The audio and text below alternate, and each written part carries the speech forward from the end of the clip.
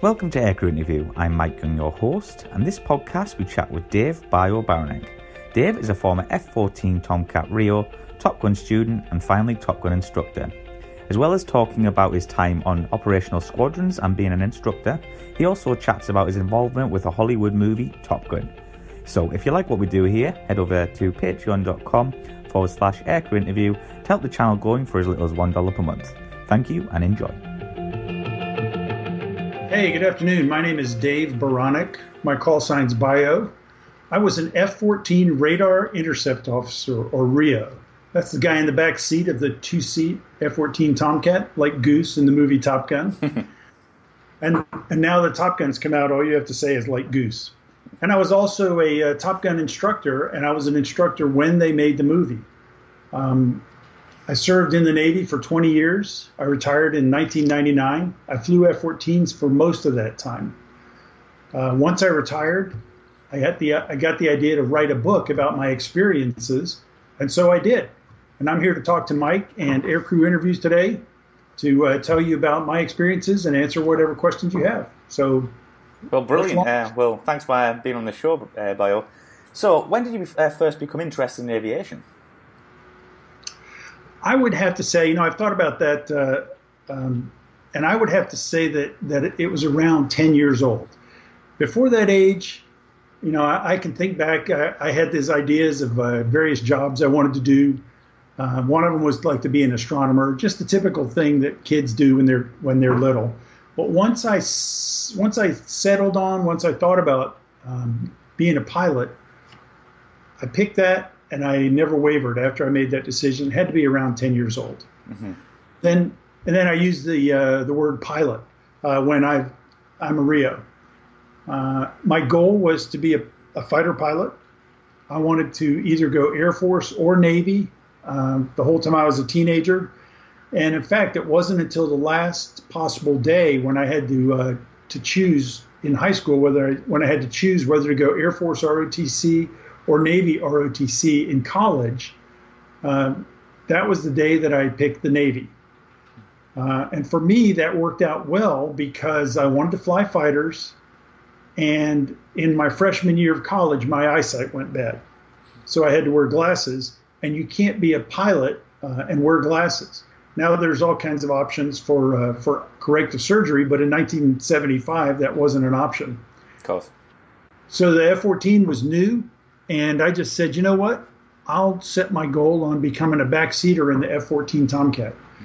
Now, they still had more applicants than they had seats, and the standards were very high. So I still had to select that. I had to request it, compete for it. But eventually I made my way, and I became an F-14 RIO. Mm. So could you tell us about your flight training? When did it start? I hope you've got a drink also wherever you are watching this. Yeah, my flight training started in NAS Pensacola in 1979. And I was fortunate. I got to go to Pensacola just a couple of weeks after I graduated from college. So that took about 8 months in Pensacola. No, 11 months. 11 months in Pensacola. And that was basic aviation training, which all NFOs and pilots go through. Then they split the pilots off and send them to pilot training bases, and all the NFOs go to the basic NFO squadron for several months. Then they split them off, and they send them to the training in their community, like Bombardier Navigator or RIO. So the whole duration of that was about 11 months. Then I headed out to NAS Miramar in San Diego, where I spent another 8 months in the F-14 RAG. The RAG is the RAG. It's a obsolete term, which used to stand for Replacement Air Group, but now it's called Readiness Training Squadron, I believe, RTS. Mm-hmm. But everybody still calls it the RAG, and that's where every type of airplane has a RAG, and it trains new guys to fly that type of airplane. So when I was at the RAG, I was there for 8 months. I got about 95 flight hours in the F-14. And when I finished the RAG, I was sent to a fleet squadron. It was April 1981. and I was combat ready. Although, as I was to learn, I still had a lot to learn. So, obviously, going back to the RAG, what were your first thoughts when you saw the F-14? You know, Mike, to look back at that now, or for a novice to look at the airplane, you would look at it and you would think it's very complex. But and when we got out there, you know, we knew it was complex, but my feeling was, you know, cautious optimism and, you know, confidence, because just a year before that, I'd been in college, graduated from college in June of 1979, got to the F-14 RAG around July of 1980.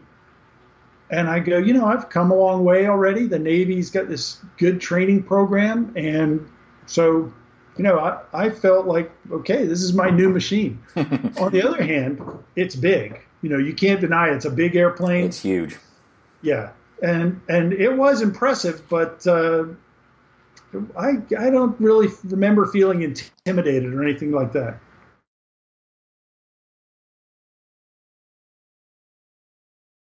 So, can you remember your first trip in an F-14? Oh yeah, I flew with a guy named Crush Gallhofer.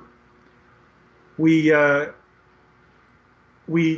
were going to fly in the afternoon on a Friday afternoon. We were supposed to take off around 2 o'clock or 3 o'clock, and the maintenance didn't have an airplane ready because the planes had just been beat up all week, and so they didn't have any up airplanes. So, you know, everybody wanted to just call it a week and get out of there. But Crush really wanted to go flying because I needed to get my first flight at Miramar so that he and I could fly to Denver the next day. Right. So he goes, you know, I was his ticket to Denver. So the duty officer, the maintenance control guys, everybody goes, you know, can we just go home? And he goes, nope. He goes, we're going flying. And so it had to be done in daytime also. Even though Crush, you know, had more than 1,000 hours, he was a lieutenant instructor pilot, and I was a student Rio, the first flight had to be all daytime. And so, you know, finally around 5:30 or something, we walk out to the jet and climb in, whatever time, you know, an hour before sunset. We walked out, climbed in. The base was silent because there was no one else flying. We're the only two guys out there working, our small crew, you know, plane captain, starting guys, and all that stuff. We started up, took off, and, you know, it wasn't just like the simulator because nothing can prepare you for that afterburner takeoff. I can imagine. But the procedures were just like the simulator. So all you've got to do is, you know, compartmentalize your senses and say, like, you know, focus, focus, focus. And we got through it. I believe it was this flight, my very first flight, when I started up the system and I had nothing but little dots on my scope. No text, and Crush goes, well, did you push all the display buttons? And, you know, that's like the second thing you're supposed to do when you start up. And I go, no. I go, that would probably be pretty important. Yeah. So he goes, yeah. He goes, you know, who is this guy? Anyway, so it all went much better after that. So we did our quick flight. He goes, well, you want to go supersonic? I go, yes.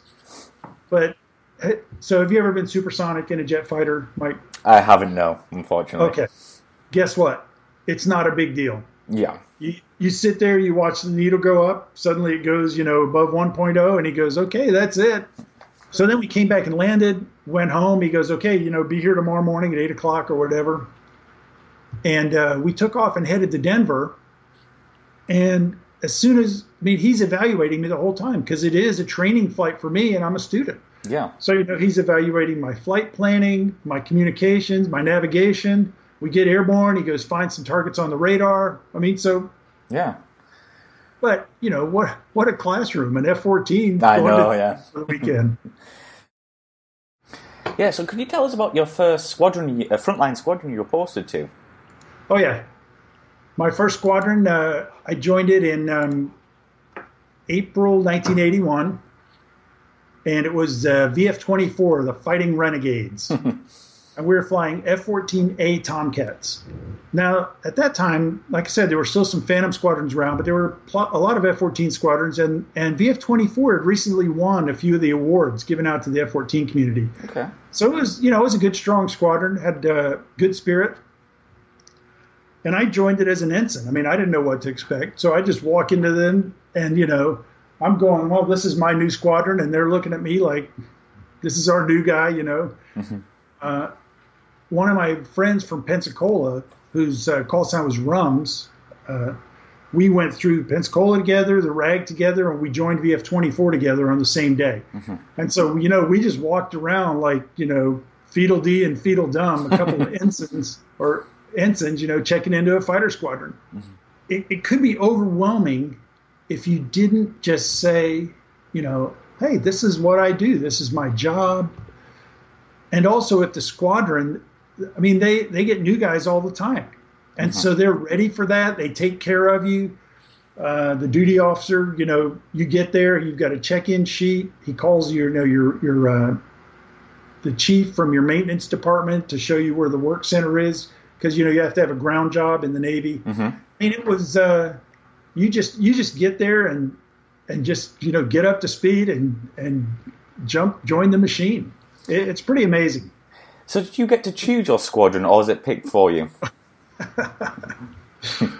That's like, just thinking back on that, I mean, I guess, I don't know if I was naive or if we were all naive, but when we got to the end of the RAG, they gave us a sheet of paper, and they said, write down the squadrons that you would like to go to.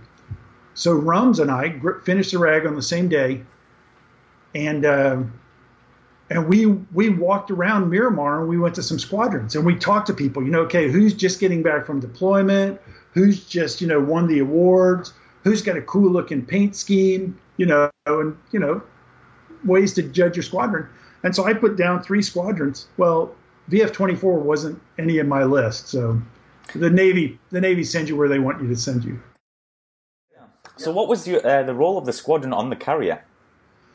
The carrier back then, well, this hasn't changed that much, but it had 2 F-14 squadrons. Oh, those were the days. And then when I was in VF-24, we had 1 A6 squadron, which was medium attack, 2 A7 squadrons, helicopters, E2, EA6, and probably EA3 Sky Warriors. Yeah. Detachment of a few Sky Warriors. And so the carrier deploys for several reasons. A political science major or a person who that's their hobby, they could explain it very clearly. But one, it shows it's a very tangible expression of U.S. interests around the globe. 2, it puts tactical combat forces ready to go at a moment's notice, around the world, because there's always several carriers deployed. Now, if you deploy to the Indian Ocean and something starts in another part of the world, well, you're going to take a few days or a week to get there, but you're going to arrive combat ready. Yeah. So when you're out on the carrier, you spend you fly maybe 2 days out of 3 or something like that, maybe every other day. And that varies also depending on a lot of things. And those are all those are training flights to some extent. Okay, for one thing, carrier landings are a very perishable skill for the pilot. But it's not just about the pilots. It's about the flight deck crew. It's about the air traffic controllers. Everyone's got to keep doing this over and over again until they do it very well. And I mean, once they get up on that level, you've got to maintain proficiency. So the more you operate, the better off it is. But in addition, we were always loading weapons, downloading weapons, changing weapons, testing them. We did aerial refueling every flight. And the worst thing was, if you aerial refueled, which was very, it's challenging for the pilot.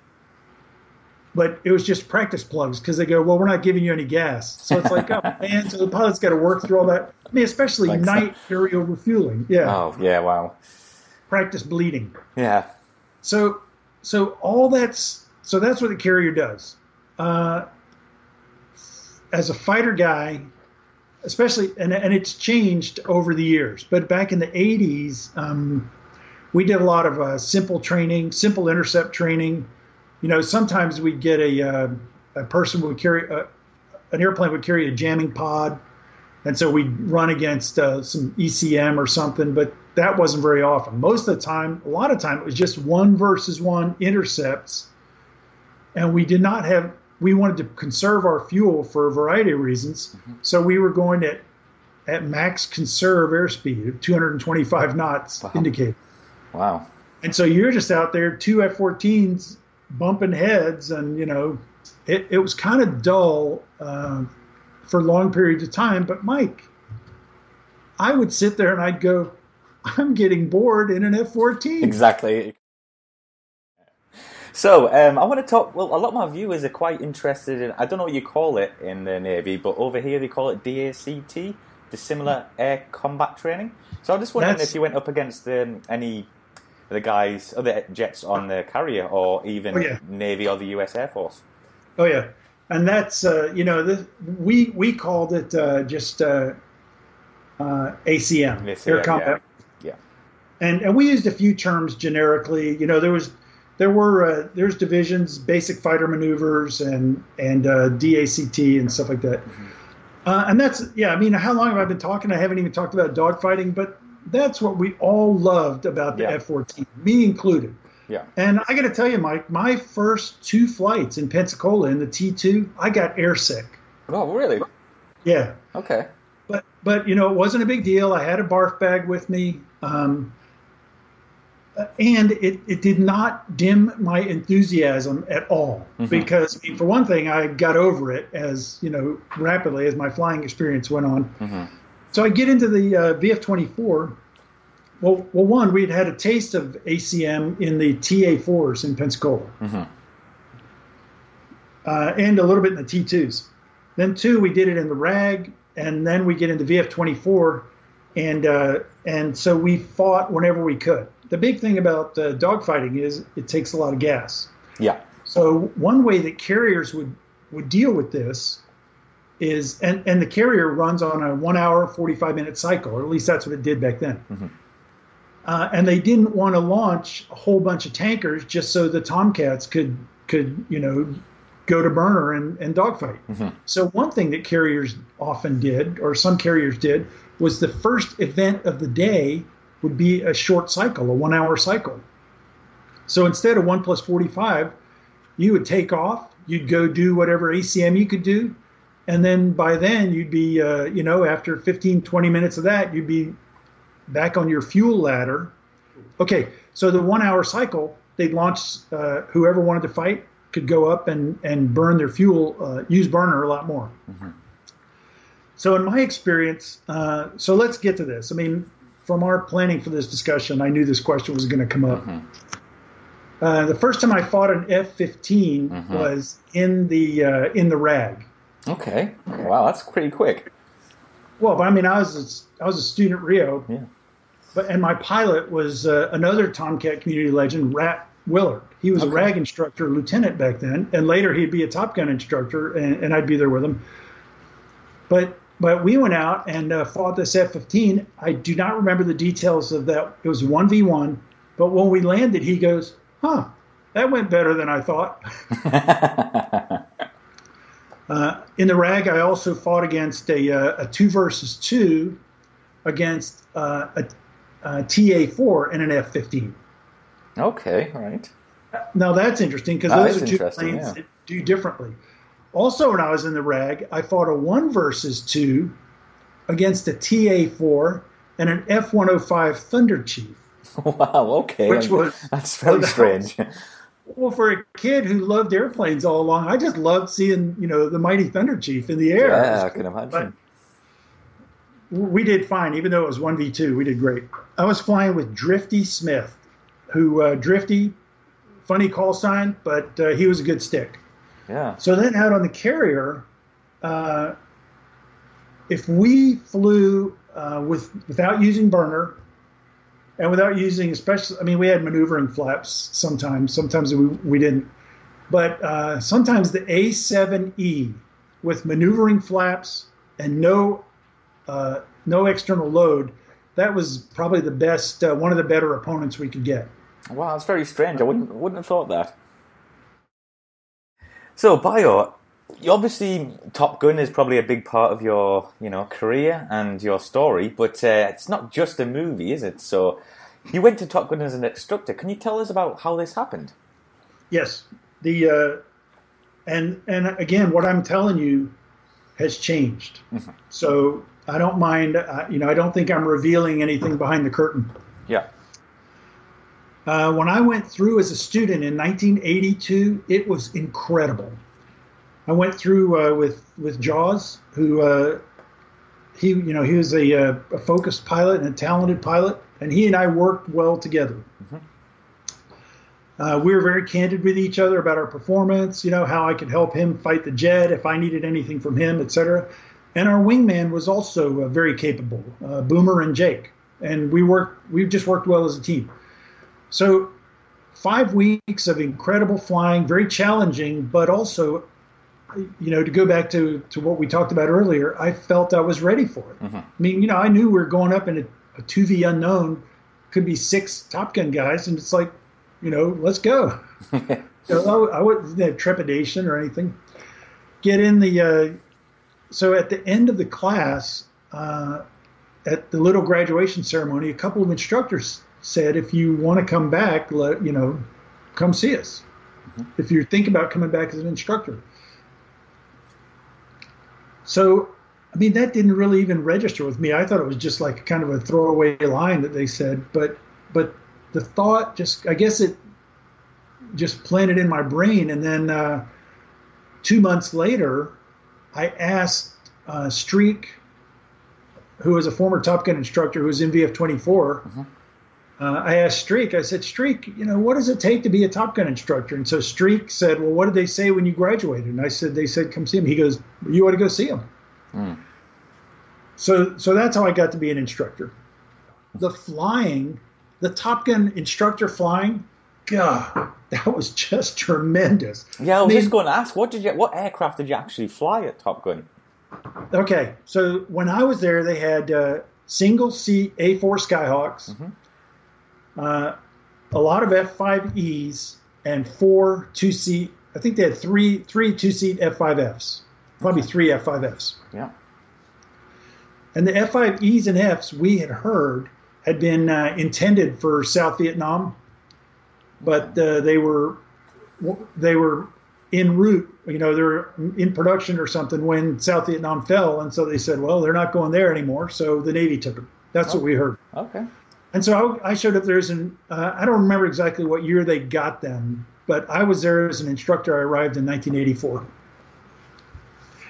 And occasionally I would fly in the TA-4 mm-hmm. because we flew also with the adversary squadrons. Mm-hmm. VA-45, VF-43, mm-hmm. VF-26, VC-13, whoever.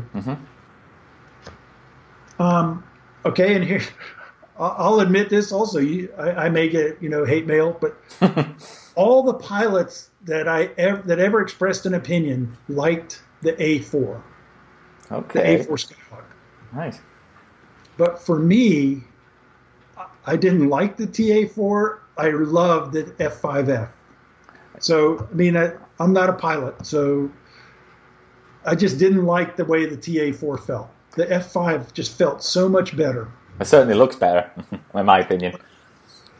You look at the TA4 from the right angle, it's a cool airplane, and the single-seat A4 is a pretty cool little airplane. I mean, it's just a cool little machine. And in terms of capability, for an airplane that was designed as long as, anyway, A4 was a great airplane, mm-hmm. but I like the F5.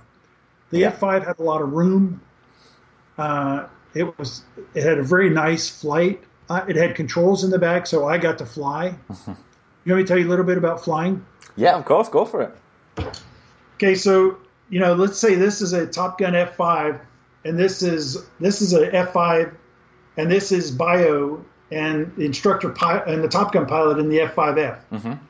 So we'd be flying out here in tight formation, and the pilot would go, "Okay, bio, you've got it."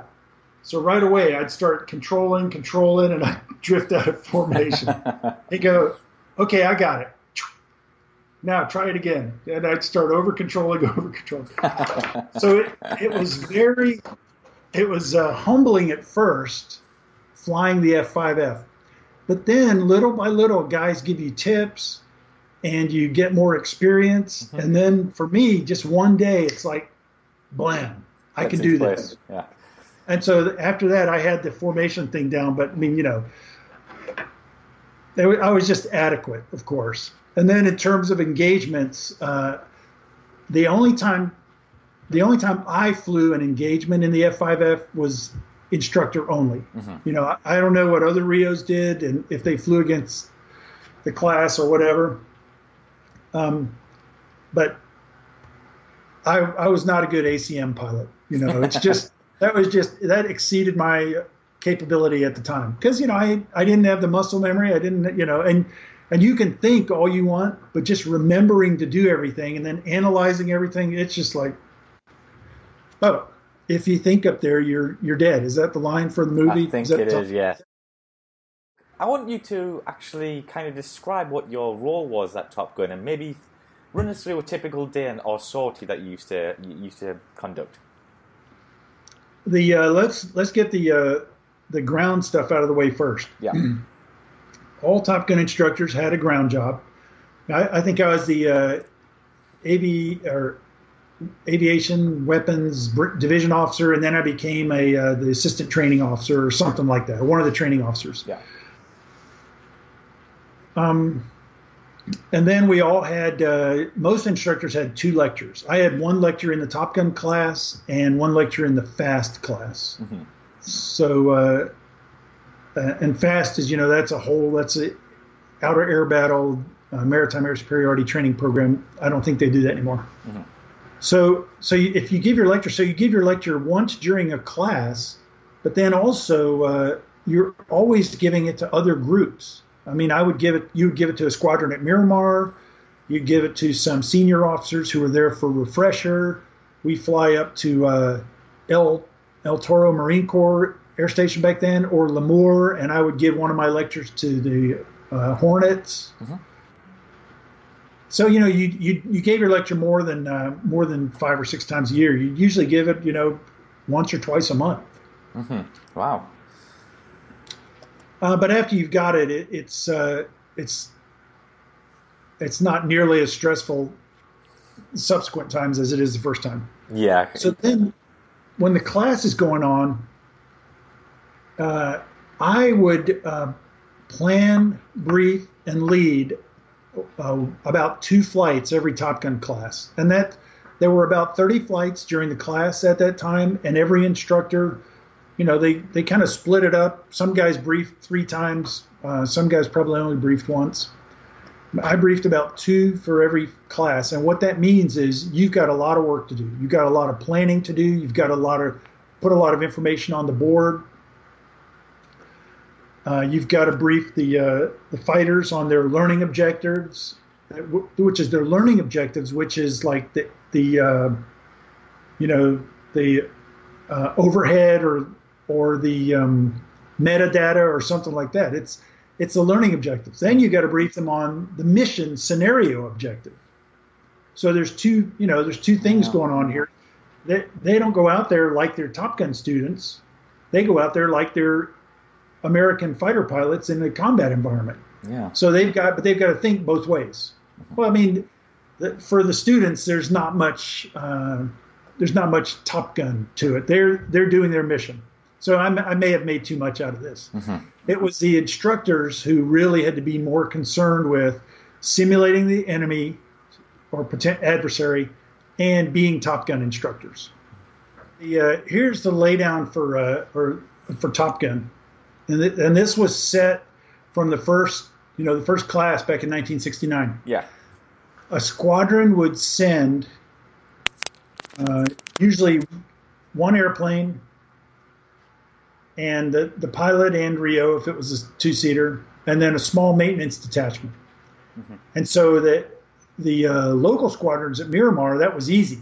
They just operated out of their home squadron usually. Mm-hmm. The Oceania squadrons usually came over with a jet from Oceania, and they actually had very good availability, but I think they all had like a letter of agreement with another squadron that if they needed to, they could borrow a Miramar squadron jet. Right. But I'm telling you, I mean, the whole time I was at Top Gun, very few jets of any kind missed a sortie. I don't remember any at all. Because, the maintenance guys work very hard, and, the F-14 by that time was doing okay. Mm-hmm. So when I was there, the class was 5 weeks long, and now I believe it's 9.5 weeks, and they take their jet to Fallon, Fallon, Nevada. Yeah. So, the Top Gun guys fly their jets, and the class guys fly their jets, and you go out over the desert or over the ocean or up to China Lake or wherever, and you do your stuff. It was awesome. So, could you explain your time and how many years you were at Top Gun? Like, did you enjoy it? I can imagine that's a yes. It was, when I first got there and when I was working to take over my class lecture, and actually my fast lecture also, working for my F-14 intercepts lecture, I was working 7 days a week, and I was working about 12 to 14 hours a day, Monday through Friday, from 7 a.m. to like 7 or 9 p.m. Wow. Flying, lecture prep, lecture practice, etc. But again, it was my choice to be there. And the other thing is, you see all these other instructors. I mean, you watched them when you were a student. You see them now when you're there, when you audit their courses for consistency and stuff. And you're on this team, and you go, I need to perform at that level. Mm-hmm. It's not like they're saying, Bio, you need to do this. It's like, this is what we all do. If you want to be on this team, you have to do. Okay. So that was a surge also. Those long hours I just told you was a surge. As soon as you complete your lecture, you can go back to a normal work day, 7 to whatever. And then during the day, a big part of our job was flying jets. So, that's the cool part. Yeah, that's fun. Yeah. So it was. So I was there for 2.5 years. At the end of my tour, I was thinking, this is pretty cool. I'd like to stick around. So I put my letter in. I asked the Navy to extend me 6 months, and they go, the response was very quick. No, you need to get back out to the fleet. But they did give me like 1 more month or something to give me a standard 30-month tour. So I said, okay, I'll take it. But also, I'll be honest with you, I was kind of missing the F-14 and being in an F-14 squadron. Yeah. And as much as I said the pace, slacks off, or you don't work 14-hour days, it is still it's demanding. And I talked to a couple of other instructors, and they've said that when they walked out of the hangar on their last day, they didn't have anything left. They had just put it into Top Gun. Yeah. And so it's very demanding. So we can't speak about Top Gun without talking about the movie, can we? Nope. So, and you were a part of this. Could you tell us how this came about? Mike, we did the best we could. Okay, the movie started innocently. There was a magazine, a glossy magazine called California Magazine, and an aviation, or a guy who wrote magazine articles, just wrote an article about a couple of an F-14 crew going through Top Gun as students. he just wrote the article, and he's a good writer, so he made it sound really good, and he put all the drama in and all this personality stuff. And then the photos were by Heater. So do you know who Heater is? Chuck Heatley. He published a book called The Cutting Edge back in the 80s. No, I can't say I've heard, no. Heater was a great photographer, but he was also a great fighter pilot. He had been a Top Gun instructor, and he'd flown some other things. He was an F-14 pilot. Cool. Excuse me. So his pictures illustrated the magazine article. Mm-hmm. And these producers up in Hollywood caught a glimpse of it, and they said, this would make a great movie. They immediately saw a movie in it. So they spent a couple of years planning it, getting approval and stuff, and then they showed up to film the movie. Mm-hmm. Now, there had been occasional TV shows. There was a segment of the Clint Eastwood movie, Firefox. Was that the Clint Eastwood movie? Anyway, yeah. Clint was in the simulator at Miramar. They didn't make a ripple, they didn't really mean anything. And so when people said, oh, these guys are coming to film this movie, I'm going like, I've seen it before, whatever. Mm-hmm. Dismissed it. Well, then they showed up, and it's like, oh, this is a big deal. Because they had all the sound engineers and all. They just had a full crew. Mm-hmm. And it wasn't excessive people either, because it was very interesting to see them, to see these Hollywood people. The production people were very professional, very careful. They're not a bunch of goof-offs. Mm-hmm. They're professional people, and they work at a high level. Mm-hmm. That's how you make a good movie. Yeah. The other thing was that they respected us. Now, when they make a hospital movie, they respect nurses and doctors. When they make a firefighter movie, they respect firemen. So, this was just our week, to be their subjects. Yeah. But, I thought they did a good job, and it certainly was amusing, if nothing else. Amusing. So when the first script showed up, Rat, who I mentioned before, Rat Willard, he was the project officer. He got the script, and he read it, and he goes, oh, this is terrible. And he would bring it into the ready room, and he'd read like a passage, and we'd just all go like, what? So he went and he called the Navy public affairs guys back here in Washington, where I am now. Not public affairs, but Washington. Mm-hmm. And he told them, he goes, this script is bad. And they go, well, you better help them, because this movie's getting made. So, you better help them if you don't want to be embarrassed. Yeah.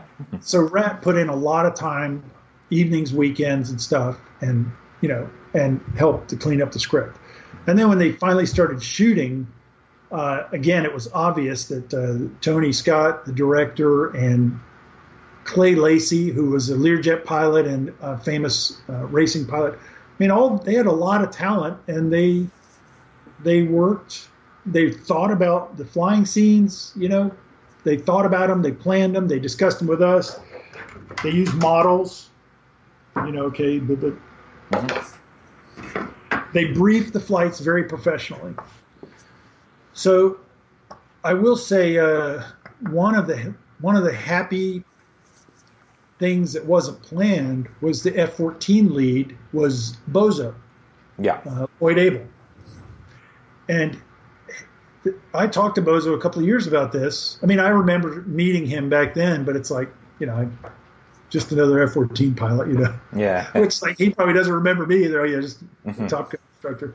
But I talked to him about this recently, and Bozo is a great storyteller, so I'm not going to tell the whole story. But bottom line is, I don't think he was supposed to even be involved in the movie. Oh, really? His squadron was on detachment. He was left back as the home guard and as the senior officer, because he was a lieutenant commander, and they started to film the movie earlier than planned. Mm-hmm. They started to film the F-14 scenes, and they said, well, we need a guy today to fly the jet. Mm-hmm. So it was Bozo, and the director, Tony Scott, said, I like you. And Bozo, he earns this. He deserves it. Mm-hmm. and you did a good job. I like working with you. You're the F-14 lead. Wow. And so, That's pretty cool. That's the way I understand it. So, yeah, but Bozo did a couple of things that were very helpful, and one of them is when the F-14's flying by the carrier, it's a scene at the end of the movie, and it does a roll, and you're looking back between the tails at the carrier. Bozo did a test flight for that. It didn't work when he looked at the film, and so he sat there and goes, "Why didn't it work? Whatever." And he had to figure out about the characteristic of the F-14's roll because of the two tails and the yaw and all this other induced yaw and all this other stuff. But he did figure it out. So he got that good scene. But I mean, there's time and again he was very professional. Along with Rat, of course, Bozo and Rat had to work very closely together, and they both had very high standards for briefing and leading the flying scenes. Wow. On the other hand, it was fun. I mean, it's like anything you do, you find out what the limits are, and once you stay within those limits, have fun. Yeah. But it is fun. Yeah, very fun. So, what was your role on the movie? Okay, one thing I did was hanging out around the squadron. The actors needed to learn how to climb up an F-14. So I go, okay, I'll show you. So I took like 6 of them down in the hangar, and I said, okay, pilots, you climb up like this. Rios, you climb up like this. And the reason is that when you get to the top of the ladder, the pilots go forward and the Rios go back. Yeah. So you start differently because you have to end differently. Yeah. And then, there's more. And then also, many people at Miramar contributed sayings. I mean, there was a Rio at Miramar. I think Sobes used to say this, who used to say, "Do some pilot shit." A guy actually said that. He told the writers, they put that down, and that was well. When Jaws and I had been flying over the desert in Yuma one time, I said, "Watch the mountains." So I said, well, you guys can use that. And so they've got that in the movie also. Goose tells Maverick, watch the mountains. So guys contributed little lines like that. Wow. My biggest involvement was a few flying scenes in the F5F. I think I'm in the F5F where they get communicated with, the inverted like that. No, give them the bird. Where he gives them the bird. I'm in the back of that F5F. Now, they filmed that scene a couple of times, but I looked at the one that came out, and I think that's me. So, Sobes, Flex, sorry if you guys think it's you, Sunshine. And then when filming was over, I went up to Paramount for 2 days with a pilot, Smegs, and who was an former F-14 pilot, and we helped them do all the dialogue. So one of the things that we did was we had to tell them how to cut all these scenes together because they had a lot of scenes, but they didn't know how to put them together because they just didn't have the spatial picture. So one thing I remember is they'd have the F-14 go up like this, then they'd cut the scene, and the next thing they'd have it coming down like this. And we'd go, wait a minute, if a plane goes up like this, then it's got to come down like this. And you've got that. That film is over here. And they're going, oh, yeah, okay. So they were they were receptive. This is our business. That's why they brought us up there, So it was, and then Smegs and I, we helped them to get the scenes basically together. And then we sat there and we watched them over and over again and started talking about, what a pilot in Rio, what they would say to each other, what they'd say on the radio and all this stuff. So we came up with a lot of that dialogue. And then, after we finished it all, I told one of the screenwriters, he was sitting right there, I go, I don't know if people are going to understand this, all the things we said. He goes, oh, don't worry, Bio. He goes, when I get done with it, they'll understand it. I was like, okay. So, he Hollywooded it all up. But there was certainly a lot of guys contributed to that movie. There's a guy named Flex DeStaffney. He helped. He's like the dialogue consultant or something, officially listed. And then I talked to other guys who said they spent time on the phone talking to writers and stuff. So there were a lot of hands helped with that. So I'm quite interested in. I don't know where I heard it. It might have been one of them behind the scenes, but who said it? It said the only people who have bigger egos and fighter pilots or Rios are actors. So how did you engage with each other? I'll tell you what, that people, I've talked about that a little bit. That was not my experience. Okay. Possibly because the lead actors were so young. Yeah. Because when they filmed the movie, I was 26. Mm-hmm. And I was the youngest, 26 or 27. I was the youngest Top Gun instructor. Wow. And Tom Cruise was 23. So, when you're 23, 26, that's a little bit of a difference. Mm-hmm. And Tony Edwards, I believe, is the same age as Tom Cruise, Anthony Edwards, who played Goose. Mm-hmm. And they were young actors just trying to do a good job and have fun and all that. And I think they seemed enthusiastic and respectful to me.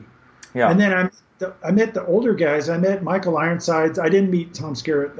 I don't think so. But Michael Ironsides, who he is. He played Jester, I guess, the XO. Yeah. Mm-hmm. Well, he's like, hi. He's too cool for school. So it's like, okay, whatever. So how realistic were the flying scenes? I mean, a lot of people criticize them, but the realistic... Yeah, they're very scripted, Mike. Right. Very scripted, yeah. Mm-hmm. Now, they were very good. Mm-hmm. Because it's difficult to, one example was when they did the head-on passes. Yeah. I got these models here. I'm dying to use them. Yeah. So when they did the head-on passes, our standard minimum was 500 feet of separation, but the airplanes would be specs. So we had to do, close passes, and I think we probably were close. We were, within 200 feet, probably less. Mm-hmm. I could probably eyeball it and see, maybe 100 feet. Wow, that is close. And then the other thing was they did things that were very artificial for dramatic effect, like never leave your wingman. Yeah. Well, that's not true. That's not the way we fly. Yeah. That's not the way you fly, but two F-14s flying together makes it easy to set up a conflict for a non-professional movie audience. Mm-hmm. And then, the ranges at which they're shooting missiles and stuff, you do that, the guy's going to blow up in your face, and you're probably going to take your own self out. So yeah, exactly, yeah. So a question I've always been interested in, I've not really heard about it, but how did Miramar still function with a massive? You didn't say it was a very big crew, but a movie crew on base. They didn't have a big impact. They stayed at the top. They didn't do that much filming at Miramar. They did some filming. They did some filming, the guys walking on the flight line and stuff. But, they would just, the crew would go out there for a couple of hours, set up, do the filming, and then clean up, And some of it was done on weekends. Mm-hmm. In fact, those flight line scenes could have been done on weekends. Mm-hmm. And then the flying was not much was filmed around the base. Bozo's tower flyby was filmed on the base, and Bozo's story of that is on the internet. And if look it up, and it's worth hearing him tell that story. It's a great story. Yeah, it's brilliant. But they didn't do that much filming, actual filming on the base on the flight line. There was a few scenes. But a lot of the flying scenes were done either out over the ocean or up in the desert at Fallon. Okay, right. So we obviously seen the black F-5s. Were they painted especially for the movie? Oh, yeah. I saw a report about the Navy doing camouflage testing, and I don't remember if a black jet was one of their options or not. But, people have thought about black jets, and certainly for a night airplane, it makes a difference. Yeah. But yeah, we didn't have any black F-5s. They did it for the movie just to be evil.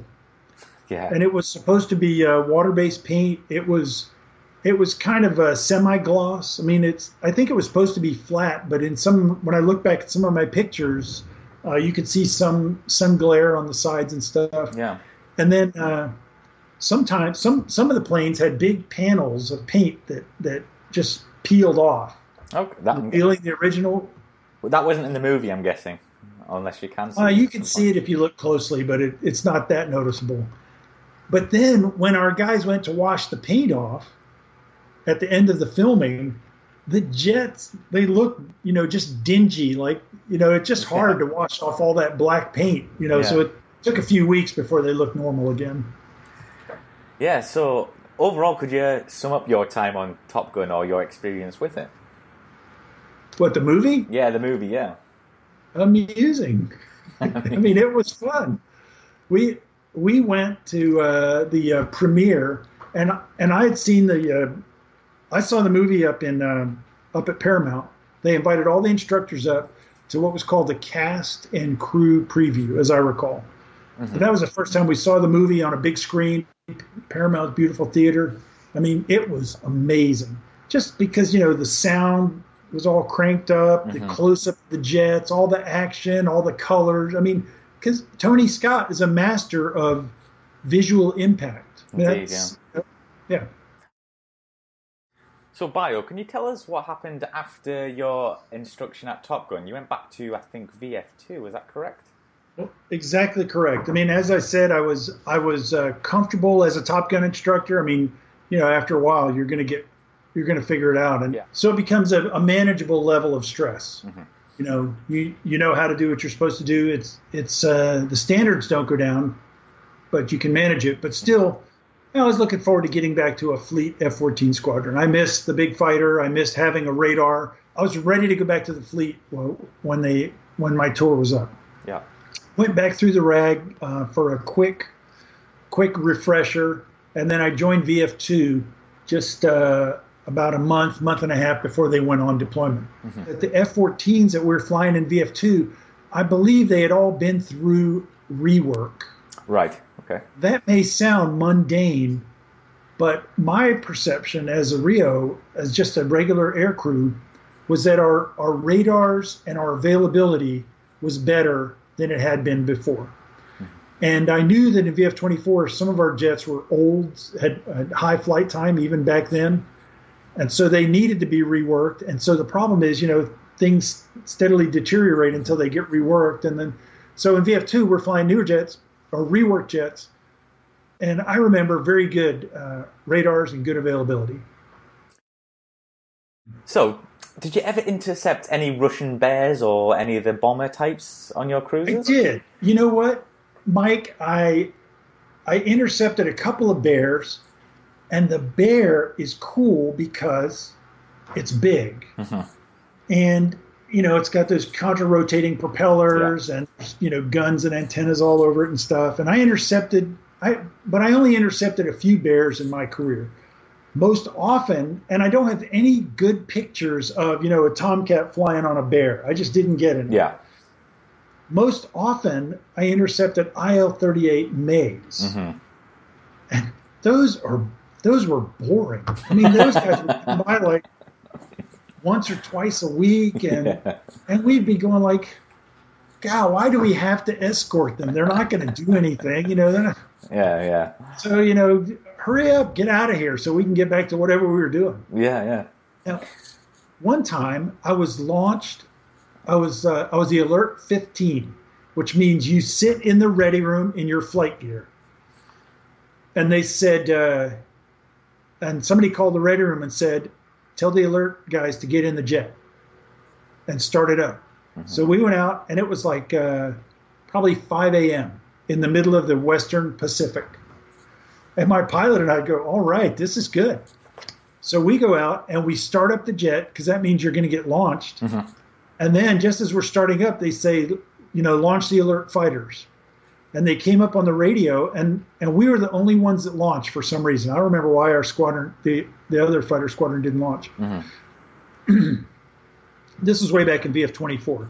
So we took off. It's just before sunrise. And they go, and you could tell the voices. People are, and I mean, this story does not have a good ending. It's got a disappointing ending. It's just like, but you could tell the voices were excited. Right. You know, very professional. Your vector is so-and-so. Alert, sharp. So we go heading out this way, and they go, your signal is gate. Right. Gate. Do you know what gate means? No. Maximum afterburner. Oh, right, yes. So my pilot goes, whoa. He goes, I've never heard that before. So we're up at, we climb up a little bit higher. We're up at 30,000 feet. You go to burner. Your fuel lasts a little bit longer, but really it's a terrible, waste of fuel. So we're zooming out at gate. And then after a couple of minutes, luckily they told us, okay, slow down to so-and-so. And they told us that we were going to intercept. My recollection, it was that it was either a Badger or a Blinder. Okay. That's pretty cool. And something rare. Yeah. And then they said, okay, it's like 160 miles away or whatever. I'm looking on my radar. I'm not seeing anything. And then they say, orbit where you are. Mm-hmm. I go, what? Yeah, orbit. So we sat there, we orbited, and then after about 15 minutes, they said, come home. It's like, nothing. Yeah, I think everyone wants that kind of elusive or rare aircraft to intercept, yeah. So after I left VF2, I did an unexpected 6 years of staff jobs. That was not the plan. I thought I'd go do a quick staff job and come back to the fleet. But so then I was selected to be a Squadron XO and CO, and I had to go to another refresher. And this time it was in VF 101 at Oceana because Miramar was being handed over to the Marine Corps. Yeah. The Tomcats were being consolidated at Oceana. I mean, the whole world changed. So then I get back to the fleet, and the Tomcats are carrying bombs. Yeah. And there's, half the squadrons are Bs and Ds, and I was back in my beloved F-14A. Well, guess what? The young lieutenants, because I remember talking to these guys about this, they loved the A. The guys in VF-211 did not sit there and say, oh, I wish I was flying a D. No, the D was a great airplane, but these guys liked the jet they were in. Mm-hmm. And they were very professional about every aspect of the mission. Mm-hmm. As I said earlier, Top Gun, the threat, everything became more complicated and more challenging. Mm-hmm. These guys just said, how high is the bar? Okay, I'll jump that high. Mm-hmm. The Navy instituted a very effective and professional aircrew training program, strike fighter weapons tactics training. And the lieutenants spent a lot of time. They spent free time in the ready room studying. When back in the old days, we would spend free time in the ready room, reading magazines or telling jokes. Yeah. Almost every flight was virtually every flight was a well-planned and well-executed training flight. Mm-hmm. Whereas back in the day, we would sometimes go out and just do some training, but it's like it wasn't very challenging. Yeah. So everything became much more professional, and it was for the good of the Navy. It was very good for the Navy fighter community, mm-hmm. and the lieutenants they did not lack enthusiasm. I mean, they had the same enthusiasm and everything that I had when I was a lieutenant. So overall, how many hours did you get on the F-14, and did you enjoy it? Wait, did I enjoy it? Okay, yeah. Let me think about if I enjoy it. I'll get back to you on that. F-14 hours, listen to this, 2,499.7. Wow, that is a lot of hours. I know, but I could have had 2,500. And on my last flight, I went flying with Twist, and it was just a 1v0 because the squadron was doing a competitive bombing exercise.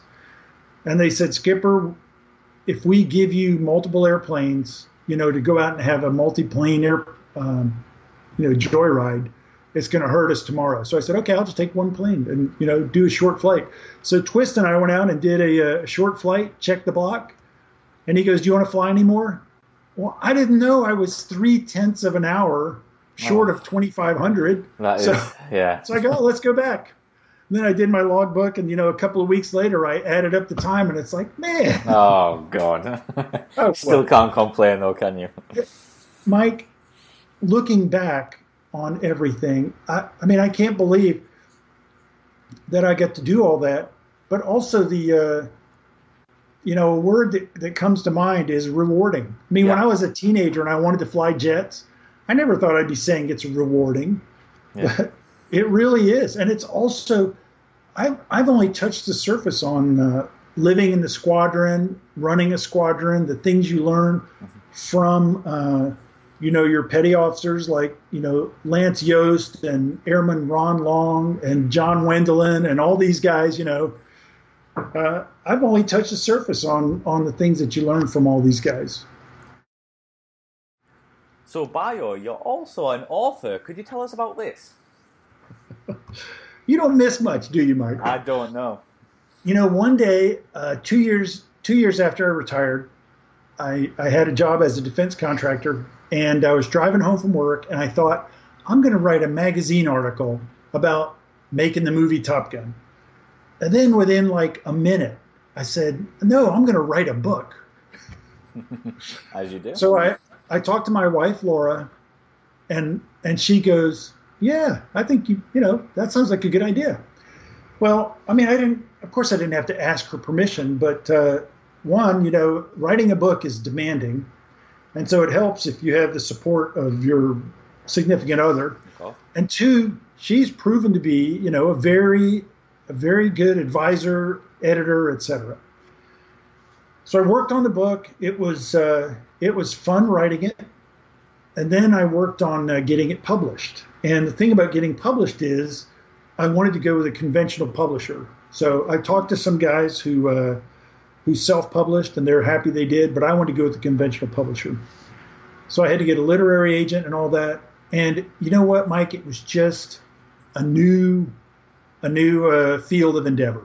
One thing that I found was a lot of aviation authors. I mean, they're very helpful. I asked them for questions, I asked them for assistance, and they were very helpful. So eventually my book, I found a literary agent, we got a publisher, and my first book was published. You can see that. Yep. This was published in 2010. Mm-hmm. And it came out as a hardcover, but I like the soft cover, which is all that's available now, because it has a bonus chapter, and the price. I like the price. The price. And they're nice books. I mean, the color photos, still look great in the soft cover. So, one thing that writing a book has done is given me the exposure to I get to relive this. I do book signings. I meet a lot of people. I meet young teenagers who are enthusiastic. I meet guys my age who wish they had done this or tried to do it and it didn't work out for them. Mm-hmm. So it's given me an appreciation for my own experiences. Yeah. And it's been fun to relive them.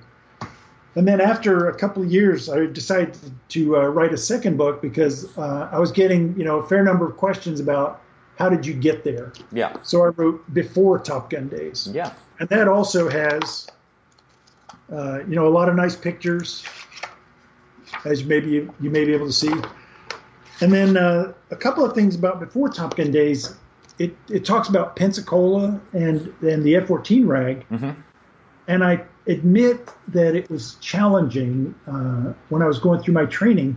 So at the end of the book, I think I put in 4 stories from VF-24 that say, okay, here's what I did when I got to my squadron and I learned to be a Rio. Mm-hmm. And so they talk about, okay, this is what you can do after all that training when you get, better at it. Yeah.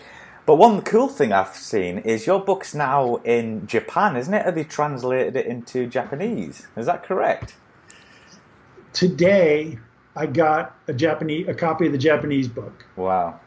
Now, a couple of years ago, it was translated into Chinese, and it's been available in Chinese for a couple of years also. Oh, okay. Didn't know that. So, and that's pure coincidence. Mm-hmm. My original literary agent knew a gentleman from Europe who became a Chinese literary agent. Mm-hmm.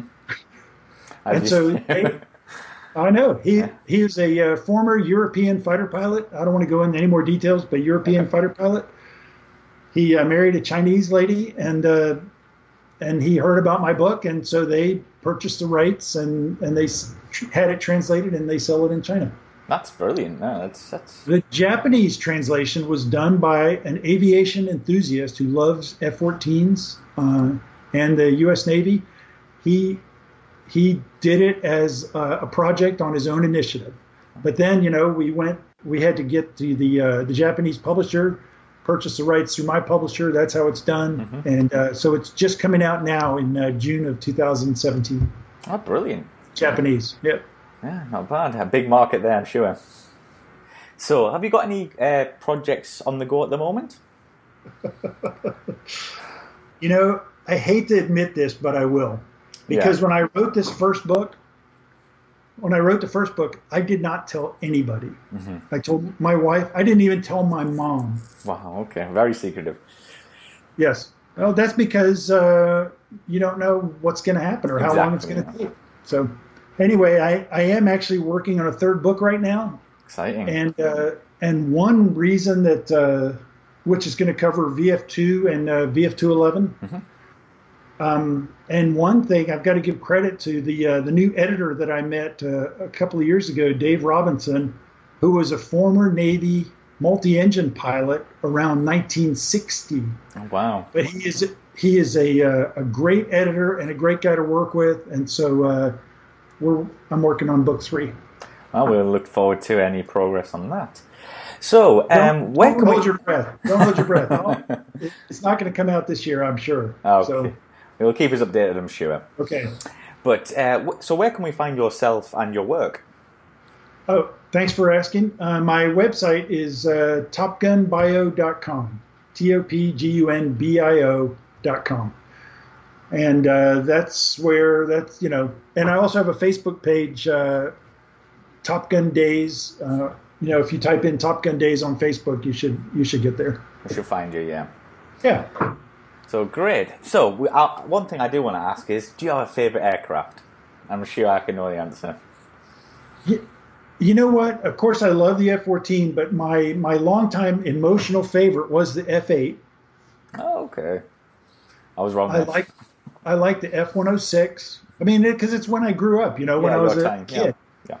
And then also, I think the best-looking jet fighter ever made was the Grumman F-11 Tiger. Yeah, that is a beautiful one. The long-nosed Tiger. Yeah, yeah. And, a clean Hawker Hunter is in that similar category. Just Definitely. A pure, pretty design. So those are some of my favorites. But whenever I get talking about airplanes, I like a lot of them. So. Yeah. I think like a lot of it's really hard to pin down. But is there an aircraft you wish you could have flown or flown in? Well, when I left VF-24, my first plan was to try to come to England and fly Tornadoes. Ah, yeah. I wanted to be a backseater in Tornado because a Tornado was new back then. Yeah. And I was thinking, it would be cool to go over to England, and I figured my Tomcat experience would be a good launching point and everything. But then when the Top Gun instructor opportunity became available, that I changed my direction. I never had another chance to go back and get in the Tornado. Yeah. So, but other than that, I've got to say, I think I was fortunate because I was of the right age to fly the Tomcat. I mean, I know it was in service, roughly 40 years. Mm-hmm. Let's see, 74. Oh no, to 2006. I'm sorry. Sorry. It's been 40 years, 30 years. Yeah. I got my calculator right here. So I know it was in service for a period of time, but I was born in the right, span to fly the Tomcat with my eyesight. I couldn't be a pilot. And anyway, it all worked out well. So I was happy that I got to fly the Tomcat. I've got a couple of flights in the F4, mm-hmm. Which, a great jet. And that's another jet when we were talking about comparing airplanes. Mm-hmm. I don't think any Phantom pilot would admit or would say, the Tomcat's better or Tomcats always kick my ass or anything like that. Yeah. It's like, I'll give them a good fight. Yeah. And they sure would, Yeah. So. Bio, finally, do you ever get sick of talking about aviation? Nope. Never do. And now I will admit that, and one, as you probably noticed, I can give you a long answer to any question. Like most I will admit, I'm not one of those guys who brings aviation into everything. Yeah. You know, so when I'm at work, I don't work on aviation stuff now. I work on, you know, cyber stuff, but I don't translate everything into aviation. But, you know, when there's, you know, I guess it's like a dog, squirrel. So if it's, I'm sitting here talking, you're in there. Airplanes. Okay, let's talk about that. Yeah, yeah. And Mike, I like listening to other guys tell stories also. I mean, we used to sit around the O Club and, you know, like sometimes it was just mostly guys, or, you know, once we were married and we needed to talk to each other to stay out of trouble, you know, we'd sit around and everybody would just tell stories about screw ups or great things or whatever. And it was just fun. It's for growing up, wanting to be in that community, and then to be in that community. It's, you know, I felt very fortunate. Yeah, there's a great saying which I love, all aircrew say. There's two things they like talking about: aeroplanes and themselves. I think it's very true from every aircrew, but it's brilliant. That's good. So, Bayo, I just want to thank you very much for joining us and being on the show. It's been an absolute pleasure for myself, and I know our viewers are going to love this interview, so thank you. Mike, thank you. Thanks for having me, and if you want to do anything else, just ring me up. Will do. Thanks very much. Thanks very much for listening. We hope you've enjoyed this episode. And if you like what we do here, don't forget to head over to patreon.com/aircrew interview to help us out for as little as $1 per month. Thank you, and see you soon.